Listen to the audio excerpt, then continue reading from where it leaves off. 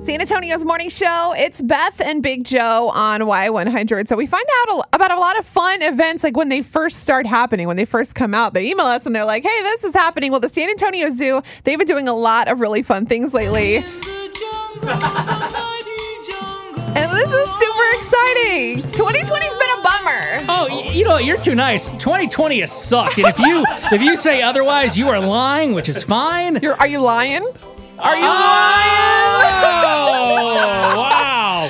I swear to you, we do not work on these jokes before we go on the air. They're just naturally that bad. Oh, man. Okay, no, but can we talk about the good stuff? Yes, we can. This is so awesome. Yes, as you brought up, we've missed pretty much all the festivals in 2020, but the San Antonio Zoo is going to do something about it. They present On a Stick.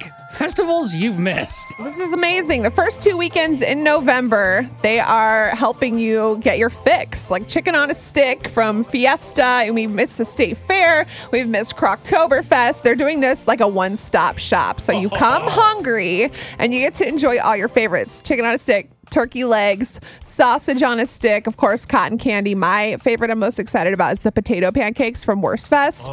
They're going to have the potato pancakes, apple strudel. I mean, why would you not go to this? Like, I don't know if I could be friends with you if you don't attend. No, I'm trying to figure out how I can justify going both weekends. Yeah, so you get your admission, and then you get food and drink coupons like any festival that happens in San Antonio. Your admission includes a sheet of 20, and then, of course, you can buy extra depending on how much you want to eat. That is so awesome. I would like to order 20 chickens on a stick. Yes, so November 6th through the 8th, the first weekend, and then November 13th through the 15th. Not only do you get to, like, enjoy and stuff your face, but you get to walk around and see all the animals. Oh, that is so cool. And the good thing is, too, I mean, obviously they're practicing social distancing, and they have a whole thing. It's on their website, sazoo.org, if you want to buy tickets, get more information. It's not like, hey, COVID's gone, run around crazy. Right, and all of the proceeds from this, they go back to our zoo. They help keep the zoo in San Antonio, which is an amazing tradition to take your kids to. And even if you're an adult and you have a giant husband-child, you enjoy doing it, too. I'm so good. I'm so happy, because when Brett sent me the story, I'm like, I don't want to eat a zebra. I feel bad doing that. We're not eating the zoo animals. No, all your favorites. All Chicken right. on a Stick and more the first 2 weekends in November. Let's sing it.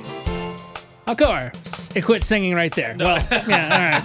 We're about the Big Joe, Y100. Dang it, I was looking forward to singing.